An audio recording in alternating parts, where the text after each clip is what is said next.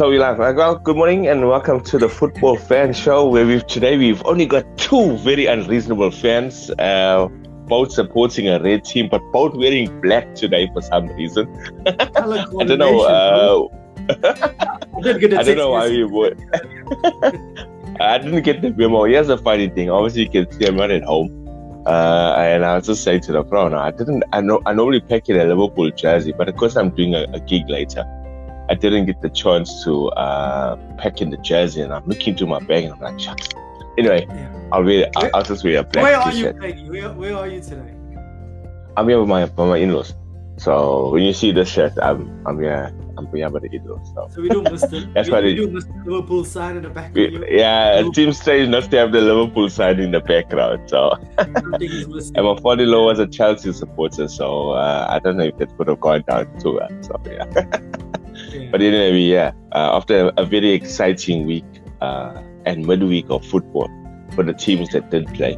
I was going to say for you, my team hasn't played for a long time. I'm still waiting for a game. You're still waiting. I think that's the most disappointing thing from a fan, because you look so forward to this time of the year because you are jam-packed with football and you get to see Wakan Clinton, and then all of a sudden now from loads of football, then you see the game. I mean, look at the Leicester Spurs game.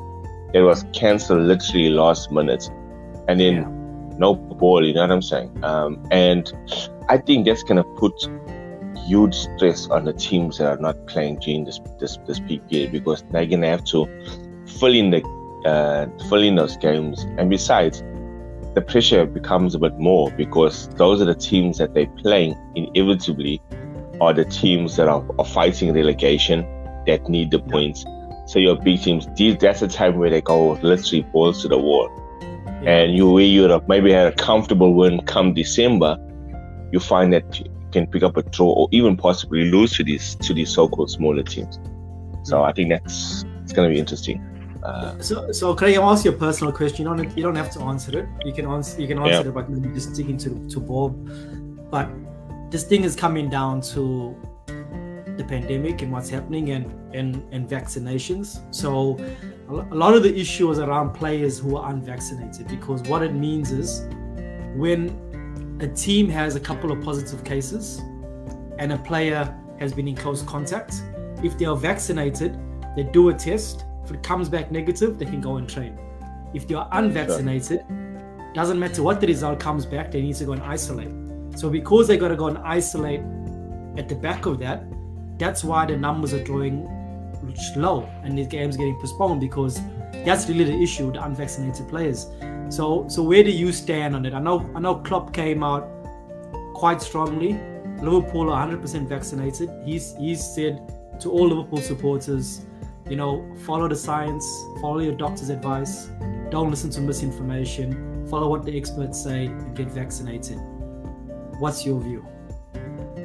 So my view on it is quite clear. And I think, the more everybody comes on board and everybody gets vaccinated, I think it just plays a better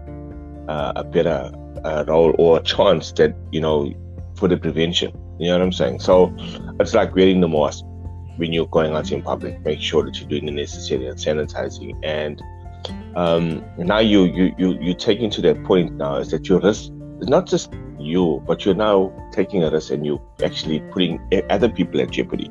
And I think that's the thing that kind of, and I'm happy that obviously all of us are vaccinated, so it gives the team almost, but also gives you a better sense of mind that we know that Rance is vaccinated, Craig's vaccinated. It's cool. You know that you've taken the necessary precautions and you automatically feel a bit safer. And look what's happened, the Frau, the lights are all vaccinated, but that's dead against it. And there's a lot of people that I'm still talking to, besides like work people, that are like anti-vax. I've got people, especially the older generation, that is like, I'm not taking this thing is a hoax, whatever the case may be, and they believe it's and then you get the religious beliefs over and above. It's like taking the flu shot.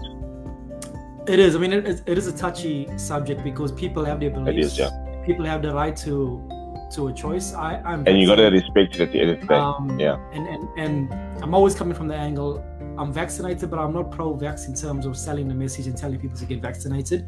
You make your own choice, but I do probably sing the same tune as Klopp to say, if you're gonna make your own choice, make sure you're listening to the experts. Don't look at a Facebook post and then say, hey, 100%. Or WhatsApp forwarded message, because we've had so many miscommunications with regards to it, because we don't know where the source of these things are. And it gets everybody hyped up. It gets everybody in a literally a frenzy, and it becomes quite a thing, because you end up,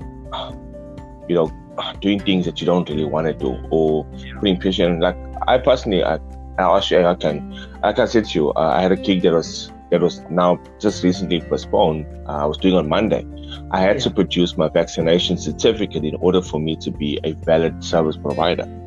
So if they wouldn't even consider me to be the DJ on the nights. So those are just some of the things, or the cautions that some people are taking, and you can understand why the caution is there. And like you're saying, it's about keeping other people safe and the like. So what do you think the league should do? So do you think the league need to take action in terms of having a stance on vaccination, or do they keep it with the players? Because the longer we're in this situation where the government rules are such that if you are unvaccinated, you've got to quarantine, that's the rules for everybody. And the more players that are in that category, the more we're going to have games getting postponed and pushed back. So what do you think the league should do? I honestly think they should go that route. The same thing is like, if you come into the stadium, you should be able to produce your vaccination card or certificate or vaccination passport, as they have it in the UK, to allow you in the stadium. No vaccination. A lot of places are going that route now at the moment. And like I'm saying, it gives you a better sense of, especially imagine you possibly in a setting like a full stadium, 60, 70,000 people.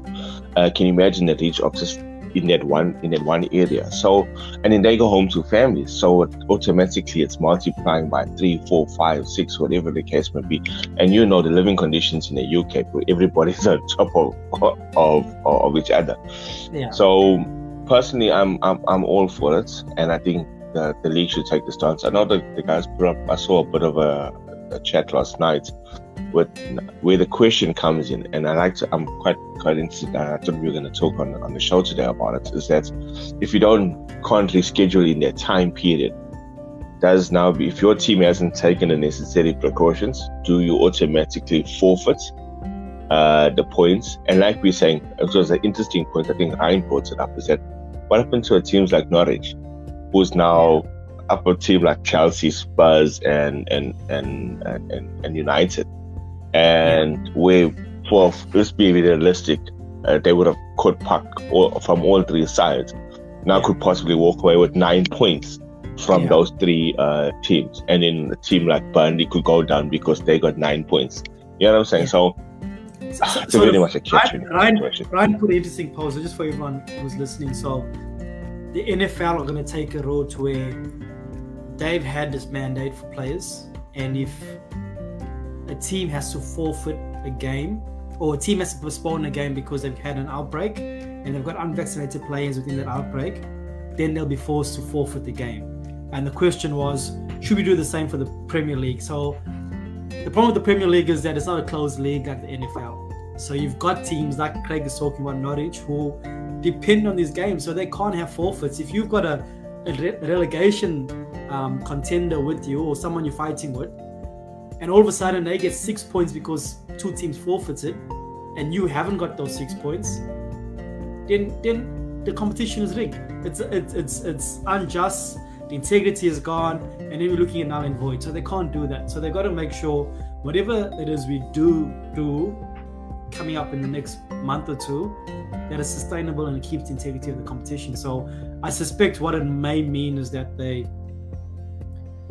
go back to having bubbles where players have to have small social circles. I think that makes sense. I think more so if you're unvaccinated. So imagine you are unvaccinated now and you're going to parties and you're going to restaurants, and you putting not only people's health at risk, you're putting the club at risk and the league at risk in terms of postponing games, because you may be the cause of all those games getting stopped. So they got to really put a lockdown on that and make sure, okay, if you want to be unvaccinated, that's your choice, but that means your social bubble has got to be extremely tight, and you're going to be getting tested all the time to make sure that has to be the case. It's actually at the point where if the postponements keep happening, we won't be able to fit the games in, and then the season will be at risk altogether because you've got a World Cup. Yeah.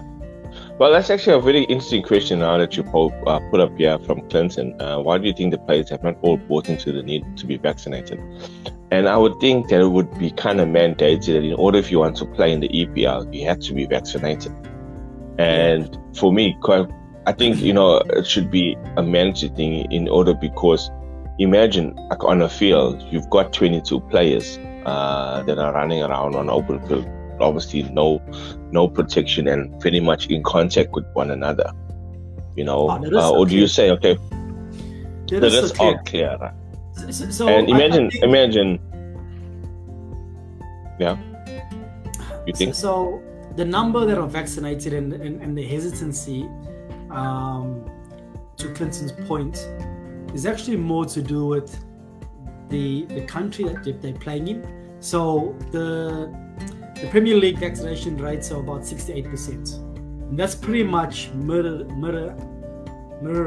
the country. And so the league and the country got the same, 68%. You compare that then to Serie A, I think it's 98%. La Liga, 97%. I think the French league, I think, is about 96 or 97%. So they had a massive uptake because they've mandated it. So I think it's like that. I know Clinton has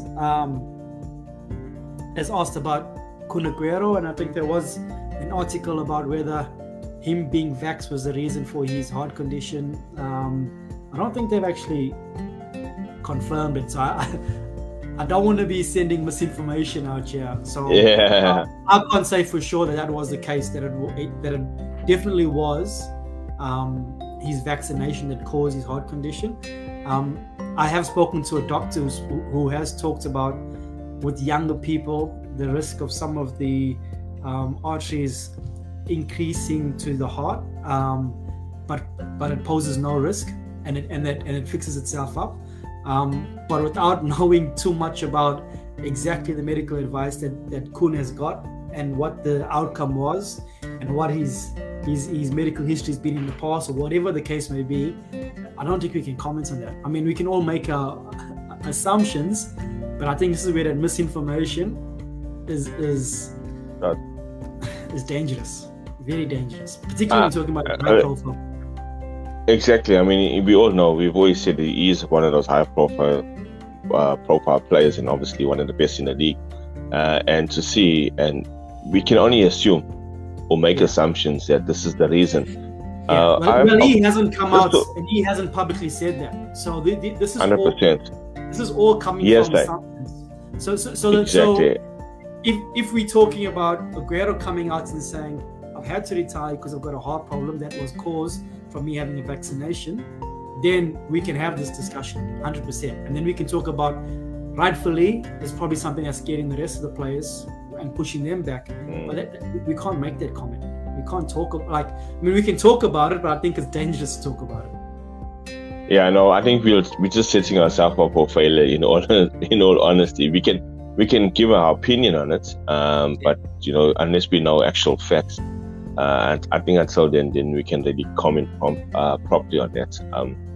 But I've spoken to people that have been so-called normal and have taken it, and I've had guys that have basically come and said, hey, check here, this is the story. They've been okay, or they know somebody that has taken it and then literally passed on 3 days later or 4 days later. And, they're saying that the reason why they passed is because they took the vaccine. And like you're saying, we don't know the underlying conditions of what's happening.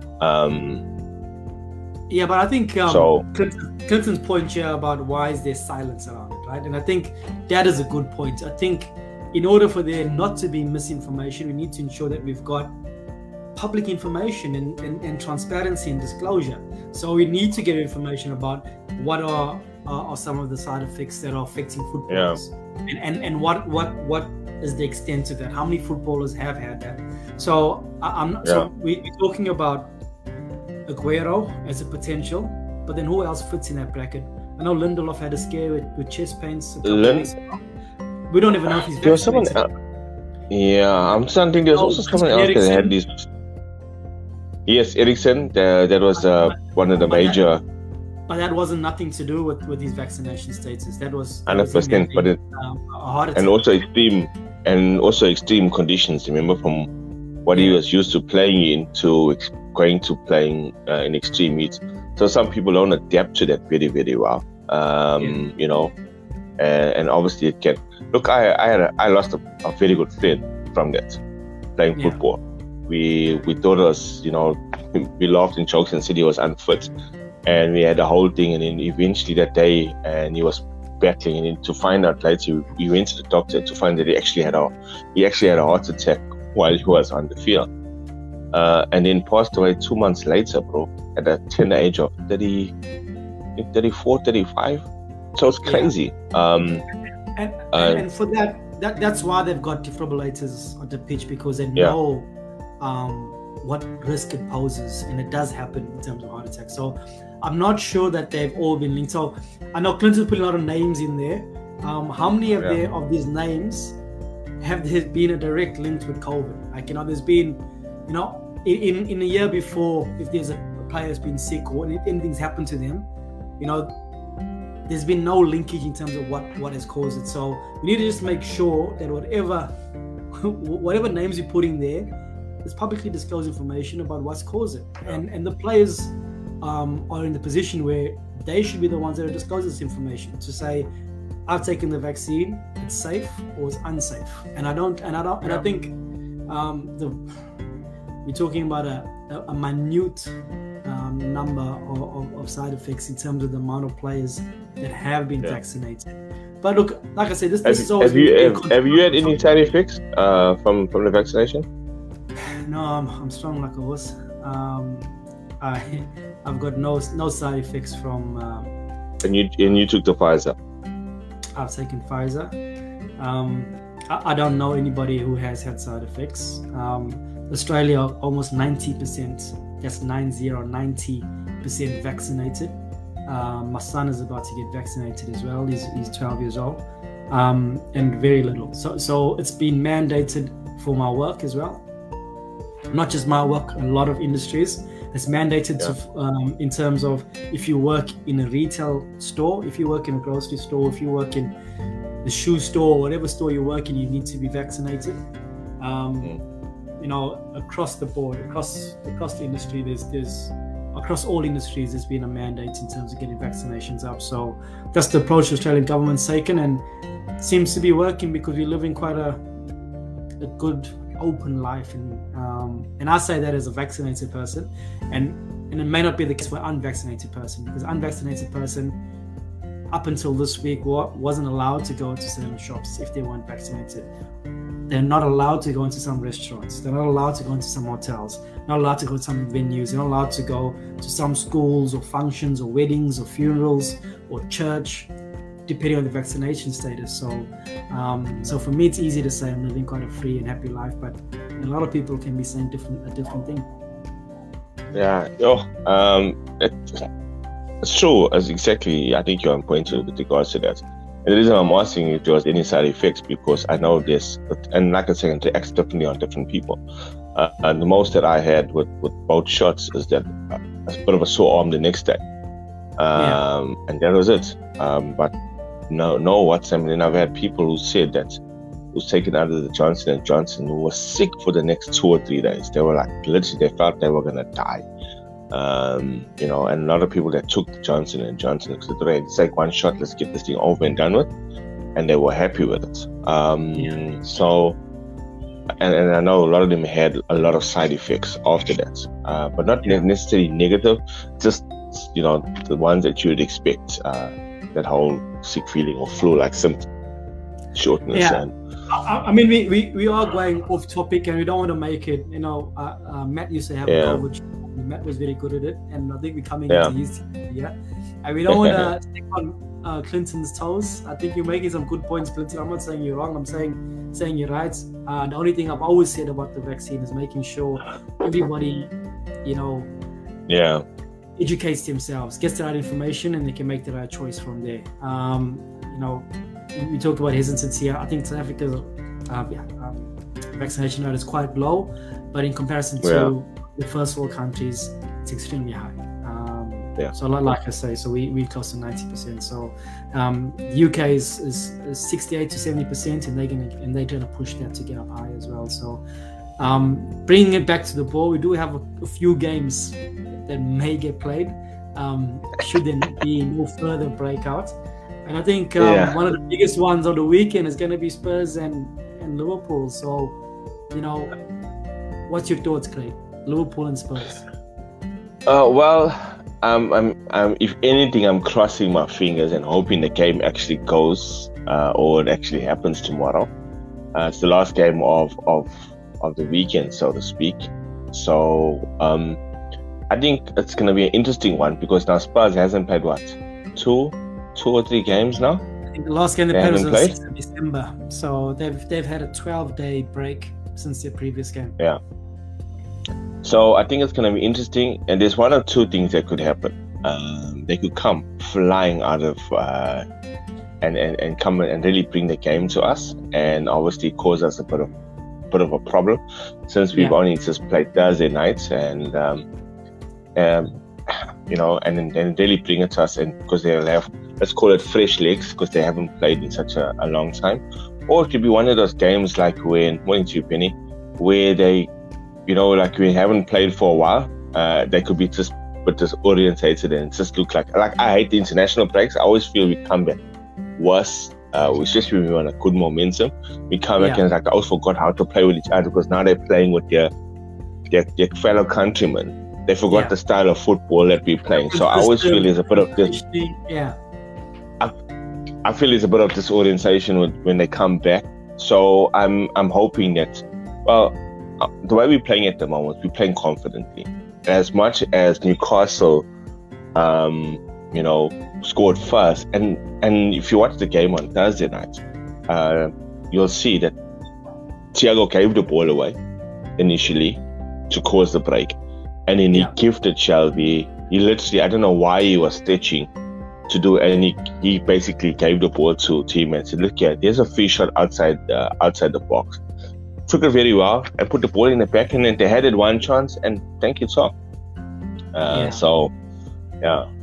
Yeah, I think Clinton's right. There was a break for City last year, but I think it's just a little bit different. You don't know how COVID has affected some of the Spurs players. So if we are led to believe up to 15 of them had COVID or higher. Something like that, yeah. When Pogba had COVID beginning of the season, he said it took him so much longer to get up to speed. Kevin De Bruyne had COVID, and he still says he doesn't feel like he's not 100%. He's not 100% because he feels like off he's made one or two sprints, feels like he's got COVID again because he can't breathe properly. So, you know, how does that affect some of the Spurs players? So, you know, as much as they had some time off, it really depends who was infected, who wasn't infected, who Conte could keep working with. If he still had his core of who he wants to be playing, that he could be training with, then I think Spurs will be good. I think they can spring from it. But if you had your spine out, then I think they'll struggle. Yeah. I think they'll struggle. Yeah. So it's really one we're not going to know until we start seeing who comes on the pitch, who plays, what the lineup looks like. I think it may be interesting in terms of who Spurs field. Last time he spoke, he's talking about Spurs not being at a highest level, and he's shocked to that. So only a couple of weeks until he can dip into the transfer market, and he will. And maybe having a few games up his sleeve is good for Spurs because it means that they're going to have a stronger team when they're going to play these extra games, and means that top four battle becomes even tighter. So you know that it's a tight one. You know, you got you got Arsenal sitting in fourth. It's easier to get in fourth when other teams that you're competing are not playing. United not playing, and Spurs are not playing. So of course you're gonna keep climbing up. So it's just it's a tough one to call. But I think you can't look past Liverpool beating Spurs. At this point in time, the way things are, I don't see us losing. I'll be very honest with you. I think we can get all 3 points tomorrow. Quite confident in that. I don't see us. And for the past couple of seasons now, we've had the better of Spurs.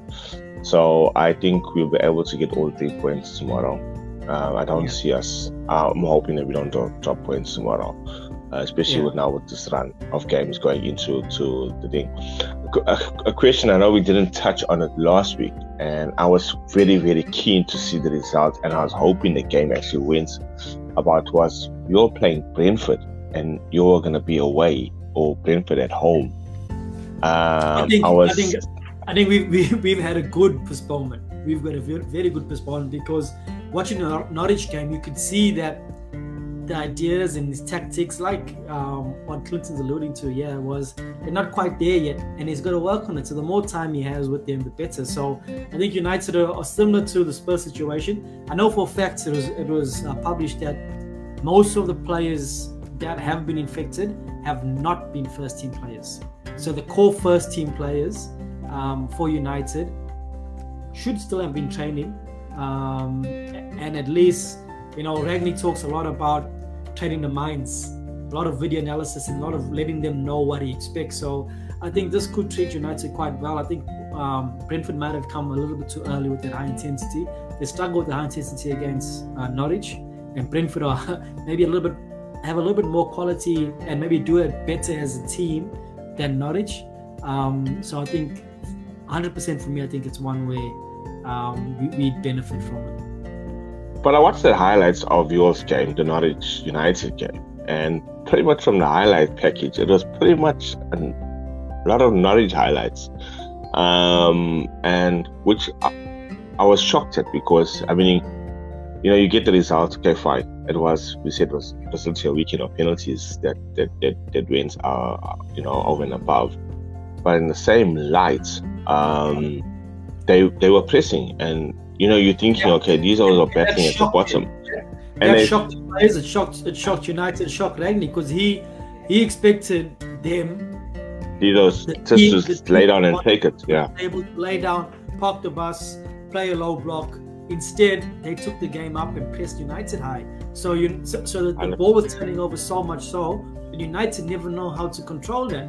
It was only until maybe more into the second half they started to control that, because what they were meant to do is now start moving the ball around. So I think what they know what he wants to do in terms of winning the ball back and pressing up high. But when they were getting pressed, they don't know what he expects of them when they have the ball and when they need to keep the ball and how they need to create. So everything has been, all discussion has been to date about what United do in the press. Win the ball back within 10 seconds, you need to score a goal, or once you lose the ball, you're going to win it back within 5 seconds. That's all well and good. That's all about your transitional play. Now when you're taking that towards when you've got the ball and you're creating play, what does that look like? And that's going to be a little bit longer for them to work out, and that's what they struggled against Norwich with. So that's why I said, just watching the highlights from that game, I would have been very, very interested to see, because I know Brentford plays a very high pressing game, and they certainly bring it. I know they've done it against all the top teams, and they certainly gave us a run for our margin against, when they played us into a 3-3 draw. So, especially now with the new coach and obviously his ideas, you can see, and doesn't say what you want to say. He's getting the momentum in a sense. I want to get you 3 points, and that's all you need to keep the momentum going. We've had 2 1-0 wins now, and they've been really sketchy to say the least. But I'll take it all day, because it gives me 3 points, it gives me a clean sheet, and it keeps us within 1 point away from City, going into what is the busiest time, and still obviously up there. Shocking. We were saying in a couple of weeks ago, and we all said it, the team to beat was Chelsea. And at this point in time, it looks like the wheels are slowly but surely kind of I think falling off. I always said City, but I'll take your point on that. Yeah, no, I mean, we came to a point, but I know you've always said City, and we always said City's got the caliber. We've always put City and Chelsea up here, and we said that at one point, Chelsea was the team to beat because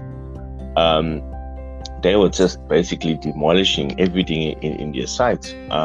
So look, maybe we'll get to Chelsea in a little bit. I just want to talk to you a little bit about Liverpool and what happens next, because there's a little tournament that's happening.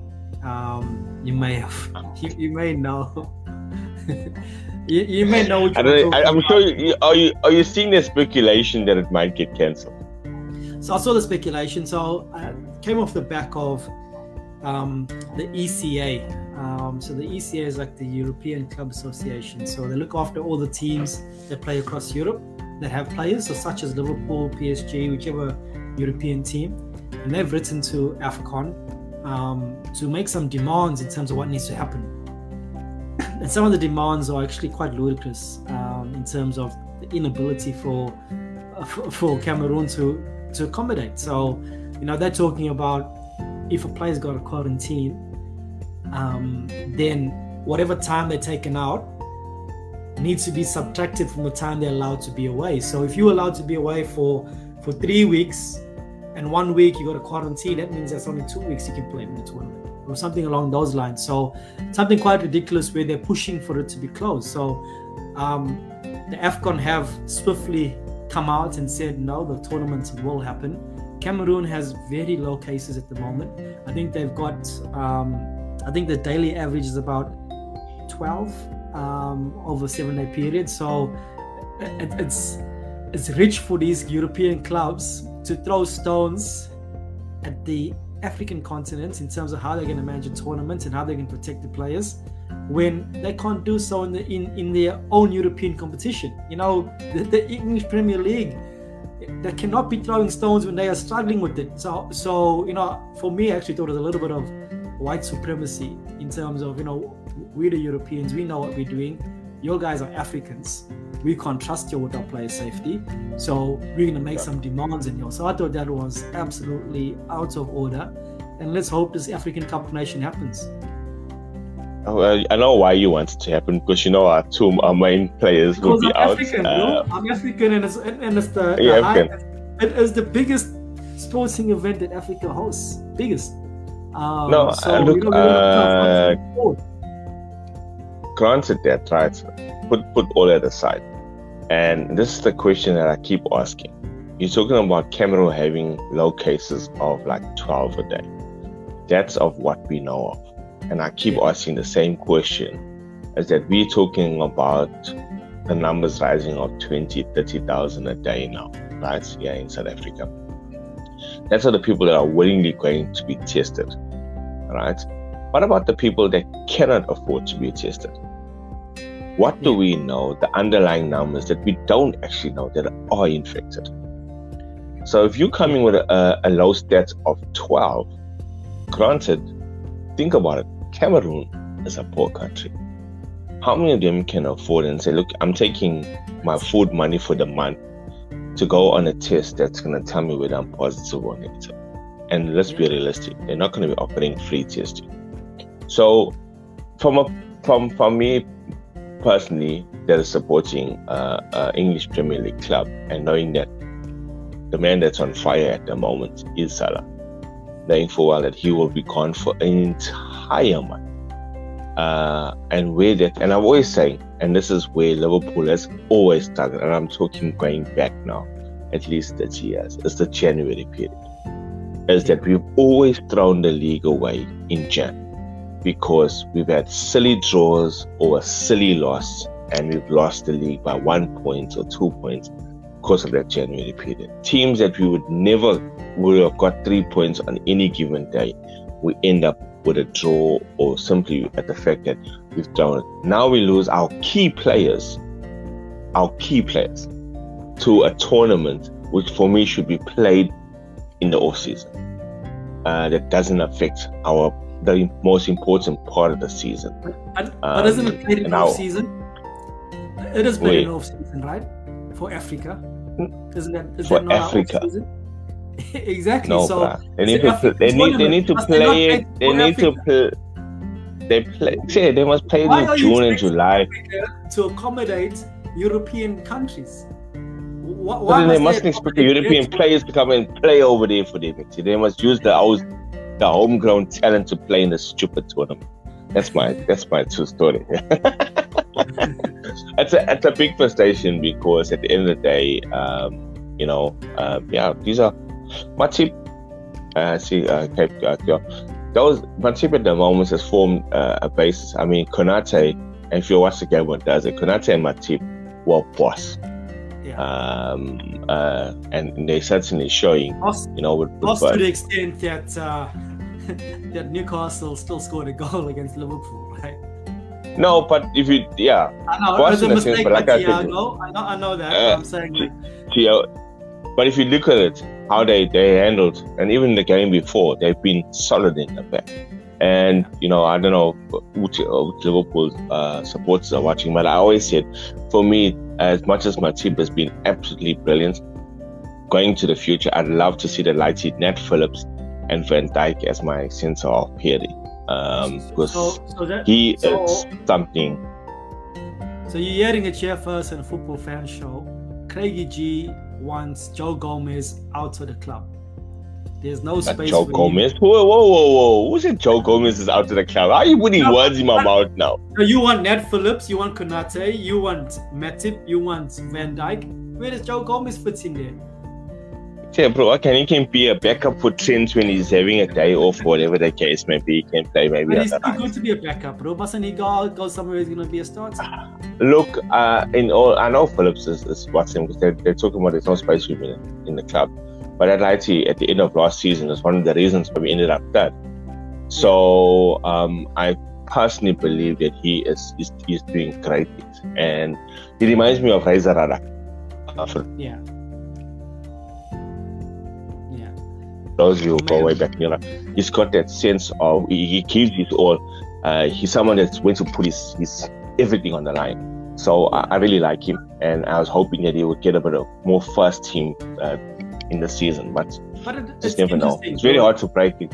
It's so interesting because now we've got players like Gomez, and for United we've got players like Phil Jones and Jesse Lingard who will be better off in terms of playing at a West Ham or something, getting game time, right?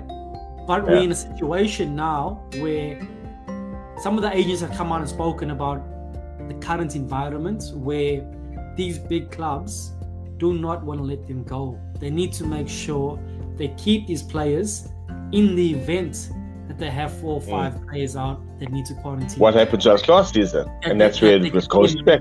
Yeah, but it's more prevalent now because of the COVID rule. So if you got 4 or 5 players out because of COVID for 2 weeks, you need to make sure you've got a squad. You need to now make sure they'll now start doing some contingency planning to the extent where you'll have 2 sets of teams training at different times, so that if there's an outbreak in one, you've got the second team that can continue, or vice versa. So there'll be some very creative ways of ensuring that we get teams on the park. So what it does mean is teams at the bottom or teams in championship that would normally rely on loan moves, not going to happen. Big clubs are going to hoard their players to make sure they got enough to cater for whatever happens. Look, I think that's a catch-22, and I agree. And I think it's a bit of a selfish thing. You played ball, I played ball, and as a player, you just want to play ball.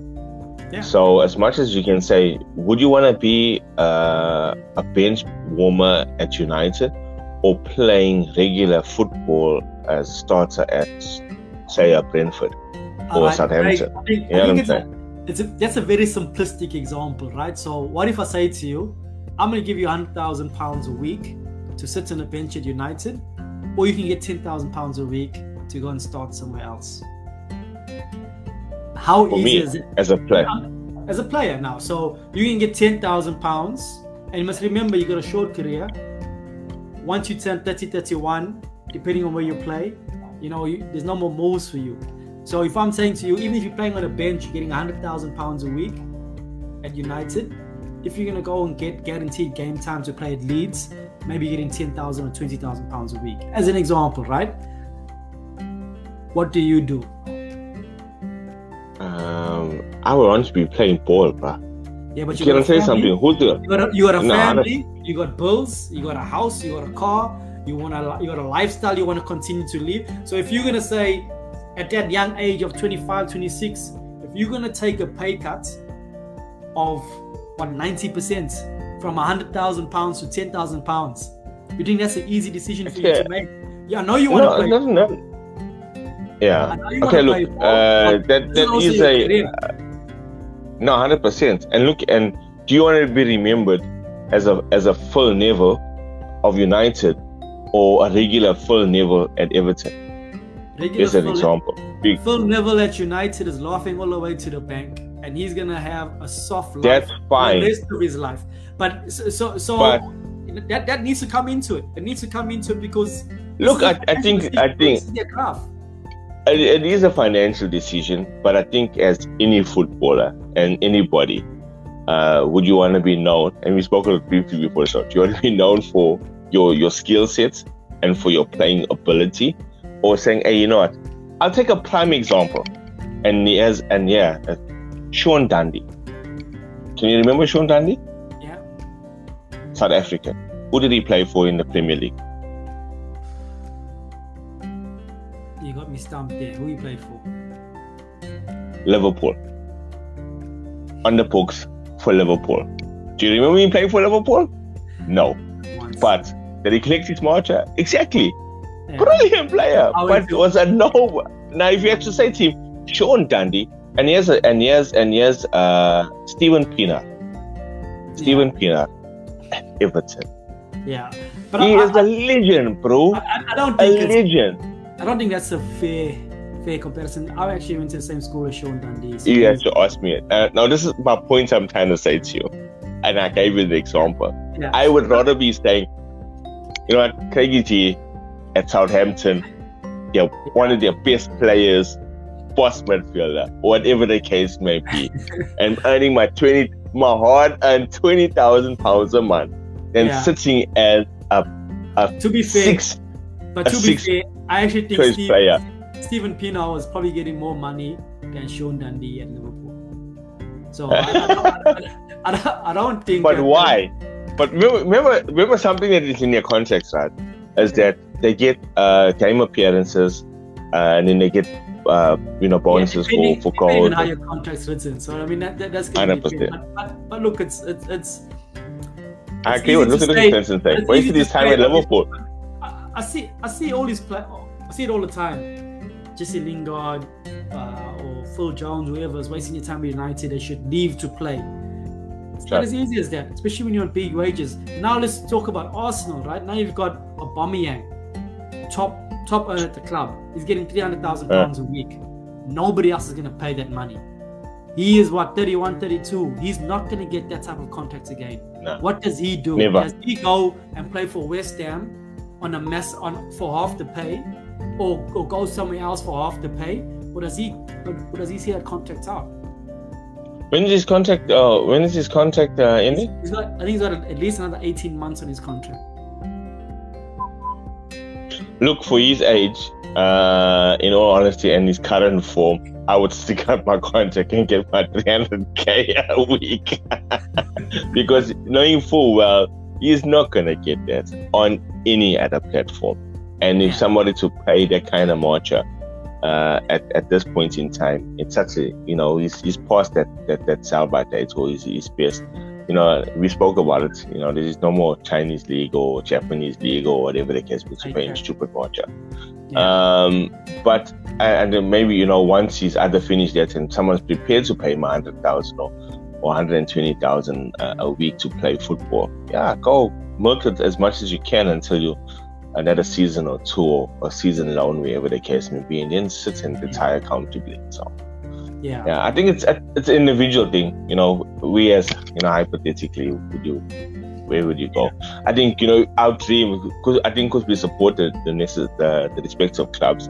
We would love to say there's a Liverpool jersey with put my name on the back and We play. all love fairy tale stories, but at the end of the day, we watch the sport, but it's a business. And these players... It is a business. And at the end of the day, you got a player like Oscar from Chelsea who's gone in his prime to China because he's making bag loads of money. You know, and there's been other examples of that. So, you know, money in the game, not always a good thing, but it does extend. Yeah, but then look at the amounts of career suicides that we've seen over the past couple of seasons. I'll take a prime example, and it's what has been now a choking point for the past 2 weeks. Philippe Coutinho. Klopp said to him, stay here with us. They'll make a statue out of you here at Liverpool. Stay with the club. We'll build a team around you. And his lifelong dream, and I'm sure any child or boy or childhood team has to play for either Real Madrid or Barcelona. You know, it's been especially the South American players. So Man United in there, but anyway. No one's gonna go like, hey, look, you got those old that will say, okay, I want to play for United. Granted, that's been their team. Look at Quinton Fortune. You know what I'm saying? Quinton Fortune. Let's talk about Robin van Persie. From a little boy, he dreamt about playing for United. So did Alexis Sanchez. Let's not forget those two. But anyway, I get your point. 100%. They came. Van Persie. I think this is where Fergie was a genius. He knew that's how he used that dream. He brought him in at a time when he was in his prime. He brought him up, and he got Chelsea 20th league title. And he was a pivotal role. He played a pivotal role in that. So Robin van Persie, brilliant. Alexis Sanchez, rubbish. You know what I'm saying? But again, at the top of his game at Arsenal, and came to United and did nothing. We've seen so many players who have been brilliant players and come with this so-called and then Harry Kewell leaves United. What a player! You come to Liverpool and you were shite. You know what I'm saying? So it's just one of those things, bro. My favorite one of all time is Andy Carroll. You know, and I'll tell you off air my nickname for this hour, and everybody used to laugh because I zoned this out when I saw him on the pitch, and it used to irritate me, bro. Yeah. So at Newcastle, but he was in my fantasy league team because he gave points every week. But when he put on a Liverpool jersey, he was rubbish. So yeah, it's just one of those things. I think Clinton got a good point. As I think Liverpool fans look at Coutinho to say, "Hey, you should have stayed because you would have had a Champions League and you'd have had a Premier League."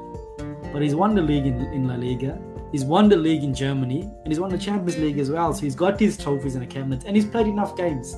You know, he may not be the biggest star there, but he's played games. But if you think about it, the expectation when he went over, and if you think about it, then he became like a bit of a pawn.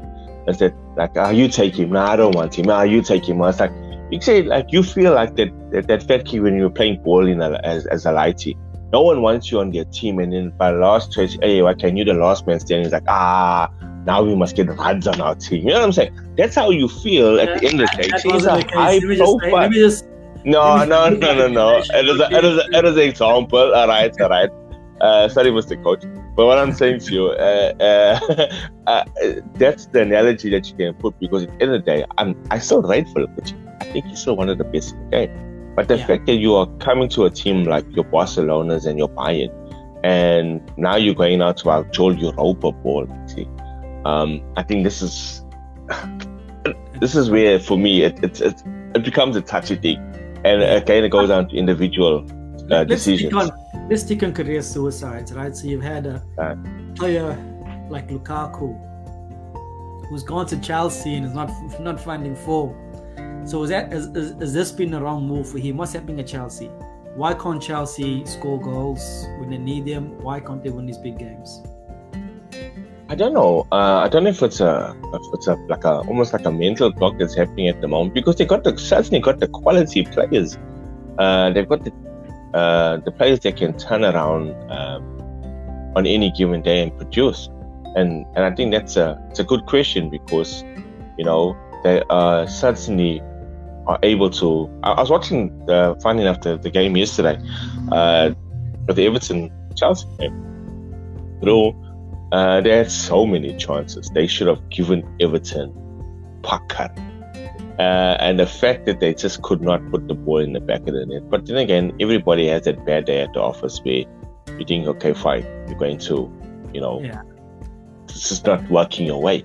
So I don't know. United had a couple of bad days this season against Liverpool, and against Watford, and against City, and against West Ham, and against Villarreal, and against Young Boys. I think it's quite a long list once I start thinking about it. We do have some games on, so I think we only got about 7 minutes to go. 7 minutes, yeah. Just enough time. So it's shortened fixture this week. We already spoke about the Spurs and Liverpool game, and I know you. What's your prediction on that? I gave you mine. What's yours? So I think Spurs are at home. Liverpool so you're going for a draw. may not have players back. Spurs are not going to win the game, so I think the best they can hope for is a draw, in my view. And I think a draw won't be the worst result in the world for Liverpool against Spurs, because Spurs will take points away from other big teams too. So that's where I see it. But you got Stevie G once again delivering the goods. He's playing Burnley. How do you see this game? Well, at the current form and the way they're doing, and like I'm saying, the only 2 games he's lost was against City and us, and both were narrow losses. I can see Stevie with the win today, and they're at home today, so I think he'll definitely produce the goods. So I'm going with a Villa win. I'm just trying to think, which are the fixtures? So the fixtures I'm looking at are not telling me which ones have been postponed. Let me see if I can give you that. All right, now so you've got Villa. The United Brighton game has been postponed. Yes. We got Villa Burnley that's happening. Southampton Brentford has been postponed. Watford Crystal Palace has been postponed. The West Ham Norwich game has been postponed. The only other game that's happening would be Leeds United versus Arsenal, and they had a very, very good win against West Ham. So yeah, but look, they had a good win against West Ham. I think the referee, I mean, they were playing well to that point anyway, but the referee helped them out. That referee, they helped them out big time. That was, I think, the penalty decision, you can see a penalty in there, but I think the second yellow card was extremely harsh. That was that killed the game with competition. That gave Arsenal the 3 points straight away after that. So Leeds had a decent performance against some big teams. They were unlucky very unlucky against Chelsea with the penalty calls. I thought they could have got a draw in that game, in all honesty. And then they've gone on to lose 7-0 against Man City, which was their worst performance they've ever had under Bielsa, and he's called it. And you called it, funny enough, you said it was going to be a hiding. After I saw the first 5 minutes of that game, I said to him, it was going to be a big score, because Leeds were way too open. City looked like they were on form. They were hungry in that game. There was no other result but a big score, and I didn't want to stop. So they got what they were looking for, but they need to respond. So I don't know. I see maybe a possible draw, Leeds Arsenal, but I think Arsenal being on the high end, and I think we always say after a team cuts a puck like that, I always say, the aftermath of that the wounded could dog be, hey bro. I'm always bound to play a team after they catch a puck like that, because I think they come back and they bite you in the ass. That's just my personal opinion. Yeah. So I say a draw for that game. Leeds Arsenal. I'll call a draw for that game. All right. We got Newcastle up against Man City. Man City look so good. They are. I think this is probably the best version of Man City I've seen under Pep. They're just very little weaknesses. We've been complaining about them not having a striker, and then without a striker they score 7 goals. So I can't see them getting anything but a win against Newcastle. What you think? Yeah. Hey, bro.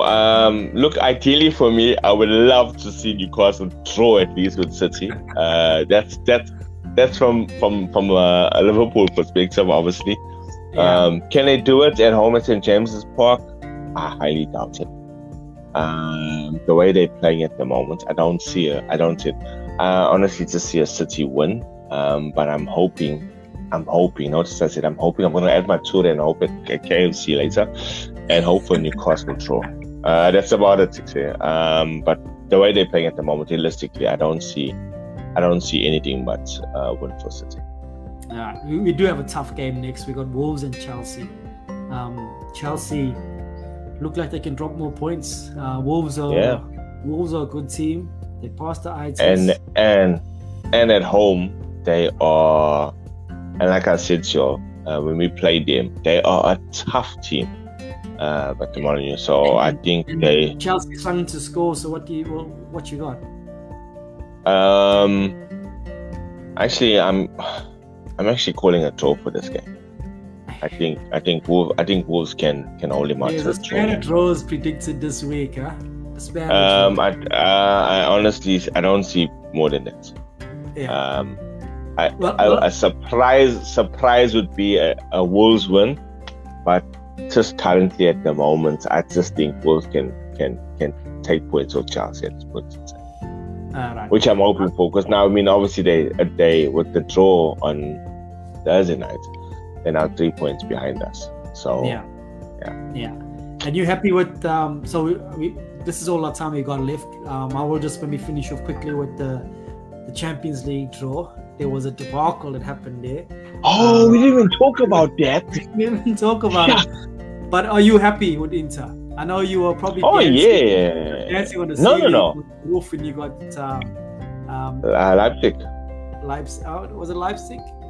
Leipzig. Leipzig or in the Europa? What you got? Oh, we got Leipzig. It's the other RB team. So RB Leipzig, huh? I'm sure we got them in the first draw. Red Bull. Red Bull. Sure it was. It doesn't really matter. Now let me ask you the question, right? As a United fan, when you got PSG in the draw, and then now you got redrawn, who you got now? You got Atletico Madrid, right? Which do you feel was the better draw? Draw 1 or draw 2? Because I think you're screwed either way. That's my personal opinion. I think Atletico will fuck you. No, look, I actually think I wasn't scared of PSG in their current form, but I also do think that come February they could be flying, and in that case they got the potential to be the best team in Europe and beat anybody on their day. So I don't think Atletico is good, and I actually think Ronaldo loves scoring against them. So I'm much happier with the Atleti draw. Liverpool show they weren't that good. Did Liverpool play? Yeah. We won our last game. Remember we played the Leipzig? You all played Atletico, and you all showed that they're not much. So I think we beat everybody, so it doesn't really make a difference. You know what I'm saying? With the first or the second team. Yeah. Well, look, I think by February you'll have a different United, because you'll have Rangnick's United, and I think United will go through. I like it. I love your confidence, because generally 9 out of 10 times it backfires. So it's like I love it when you say that. And it is RB Salzburg.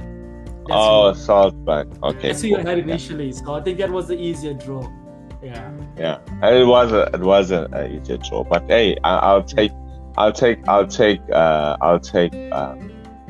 Inter any day.